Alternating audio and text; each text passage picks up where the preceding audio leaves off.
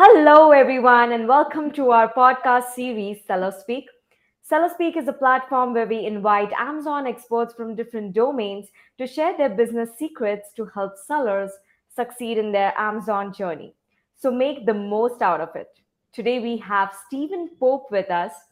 Well, Stephen needs no introduction, but for our viewers who are new to Amazon, Stephen is the founder of My Amazon Guy, a marketing agency who manages 300 plus brands. My Amazon Guy is an agency that focuses on growing traffic and sales on Amazon. Stephen has more than 1,200 tutorial videos on YouTube showing how to handle any problem faced on Amazon. Today we'll be discussing about the realm of Amazon with our expert. So let me bring him on the screen. Hey, everybody. Hello, how are you? Good. Happy Monday. Getting ready for this nice Christmas Black Friday rush, kind of hoping the economy will recover. We'll see what happens. Oh, great. It feels so amazing to have you on our podcast. I've been Oh, you're too following kind. all your posts. They are so inspiring. And, I cannot wait our viewers to get inspired by today's podcast. No pressure. All right, here we go. Yes. So I'm all pumped up for today's session. So let's get right into it. We all know that voice shopping or conversational commerce is an emerging trend. Voice continues to deliver on top of the funnel search metrics. How will this voice assistant movement affect the way customers shop, and how will sellers adapt in terms of marketing and selling their products and services, Stephen? Well, so when you talk about Wise Assistant, I actually am not terribly too familiar with this. So tell me a little bit about that first, and I'll tell you how I think I will weigh in on it.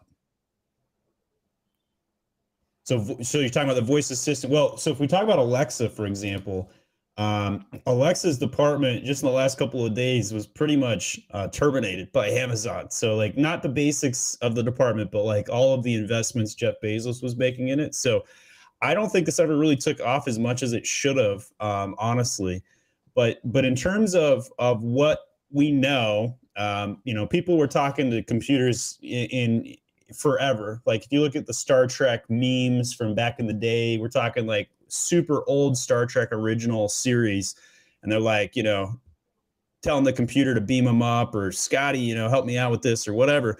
And so like this has always been something that we thought would be helpful. But if you look at if you go on Reddit just this past weekend, I saw a nice thread about how pissed off Alexa makes people feel when they're trying to just go about their day. Like anytime somebody's like, going about their day in the kitchen, they tell Alexa to turn the music on or something like that.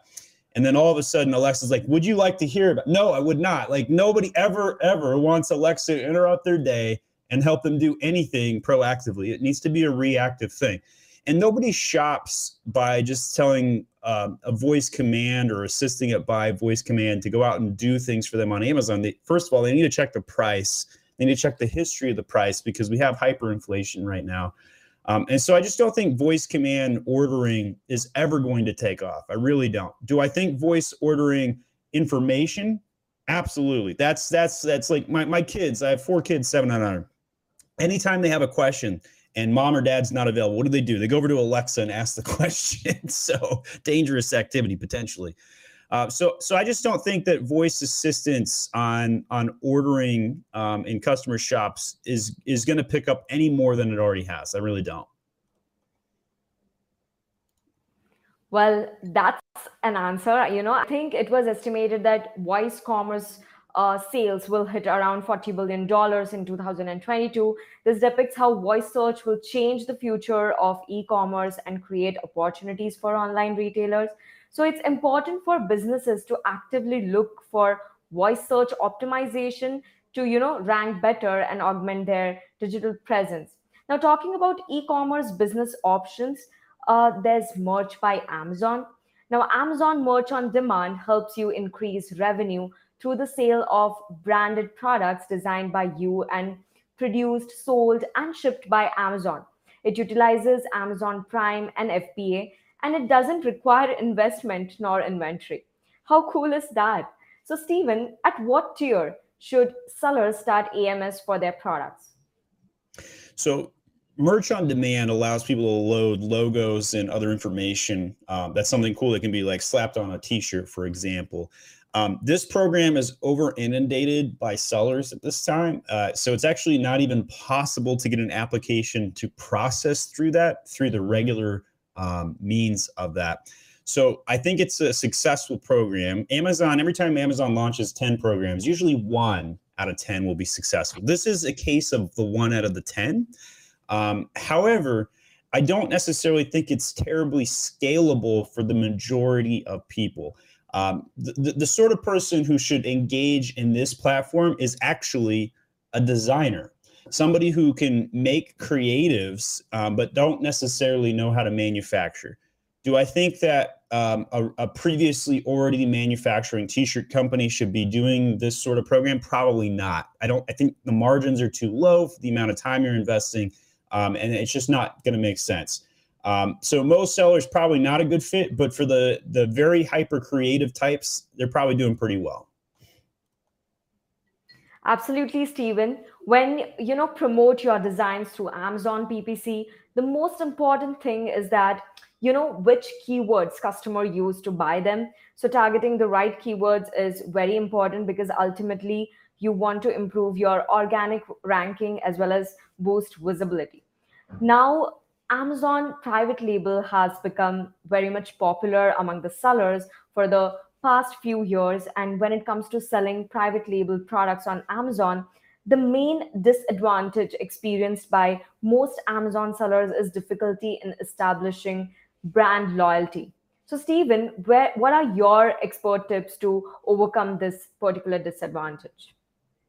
So most brands, if you were to quiz the customers of those brands and you ask, let's say 1,000 of them, what was the last item you bought on Amazon? And then, some people tell you socks, some people tell you soaps, whatever. And then you follow up with the next question. What was the name of the brand of the item that you purchased? Unless it was a household name item or a luxury item like Apple or a household name like Tide, I think that 99% of those people would not be able to answer that question. That is a symptom of Amazon basically killing brands. It's a marketplace where brands almost seemingly don't exist. Now, there's a lot of things that you can do to combat this. Some are simple, like making social posts so that you're socially engaged. And when I say this, I mean Amazon social posts, which is basically Instagram for Amazon. It's free. And if you're not making posts there, you're missing out on thousands of impressions to keep that branding going. Other things that you can do is like put a product insert like this. So this is something I actually emailed or mailed out to sellers, like a postcard, putting product inserts into the packaging to keep that engagement going for a reorder. Like not just like, hey, give me a 5-star review on Amazon, but more so, hey, if you take a picture of your product and post it on Instagram, I'll give you $20 off your next order. Stuff like that. That's the way that you can engage on the branding side. It's no longer possible to ask for reviews. Amazon has pretty much made that a no-no these days. People still do it, obviously, but like you can't really do it by email anymore. If you do it in your postcards or your product inserts, you're going to get in trouble, and they could force you to remove your inventory. So some things that you can do very easily from a design perspective is make sure your main image has your branded name on it. That can be very beneficial. Your packaging needs to be not just a brown box, but actually branded packaging.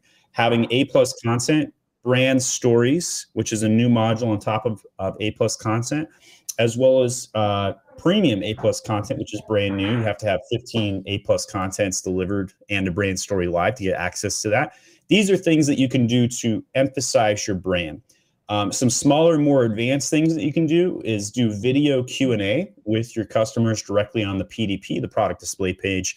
And that's where you take a question that somebody asks on Amazon and you respond with a video. Those videos do show up to the consumers and it helps with your branding and exposure. Gives the customer a reason to buy your product versus the 1,000 other apple slicers on the market, so to speak.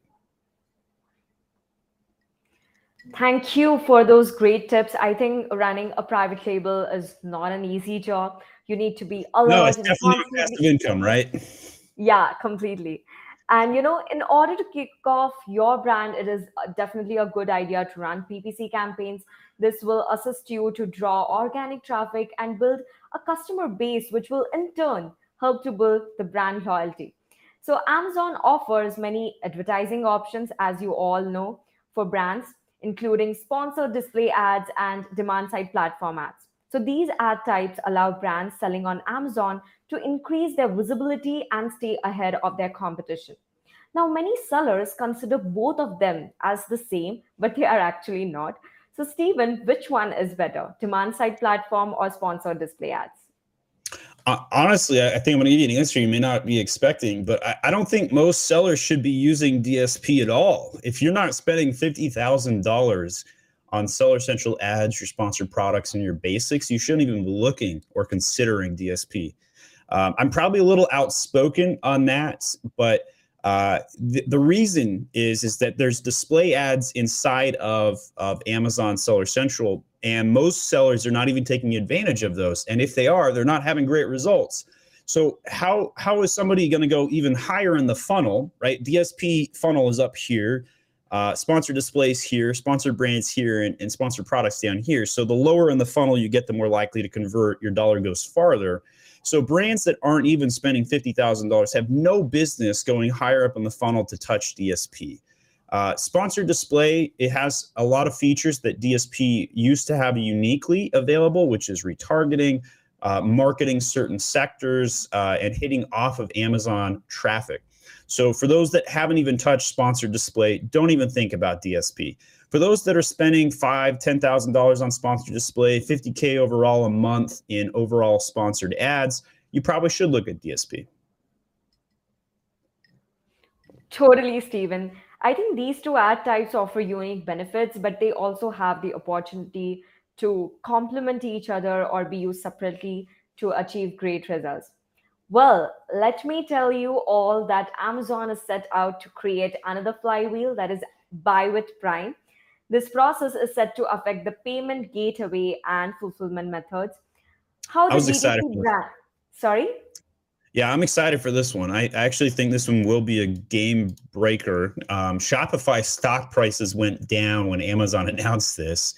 Right, And it's basically Amazon's way of butting in to the right, Shopify game, and giving 2-day prime shipping to anybody, whether they buy it on Amazon or not. So this is right. my prediction, is this will be a very special and successful program. However, having said that, just since July of this year, we've seen that Amazon's Prime go from 2-day guaranteed to more like 2 to 5 days. And Oh, so, like, okay. yeah, it's been bad. And so there's thousands of reports of Amazon's Prime system collapsing. And so Oh, there's a lot of challenges that Amazon has with logistics right now. Amazon is okay. understaffed at FBA, which is why restock limits are so harsh this year.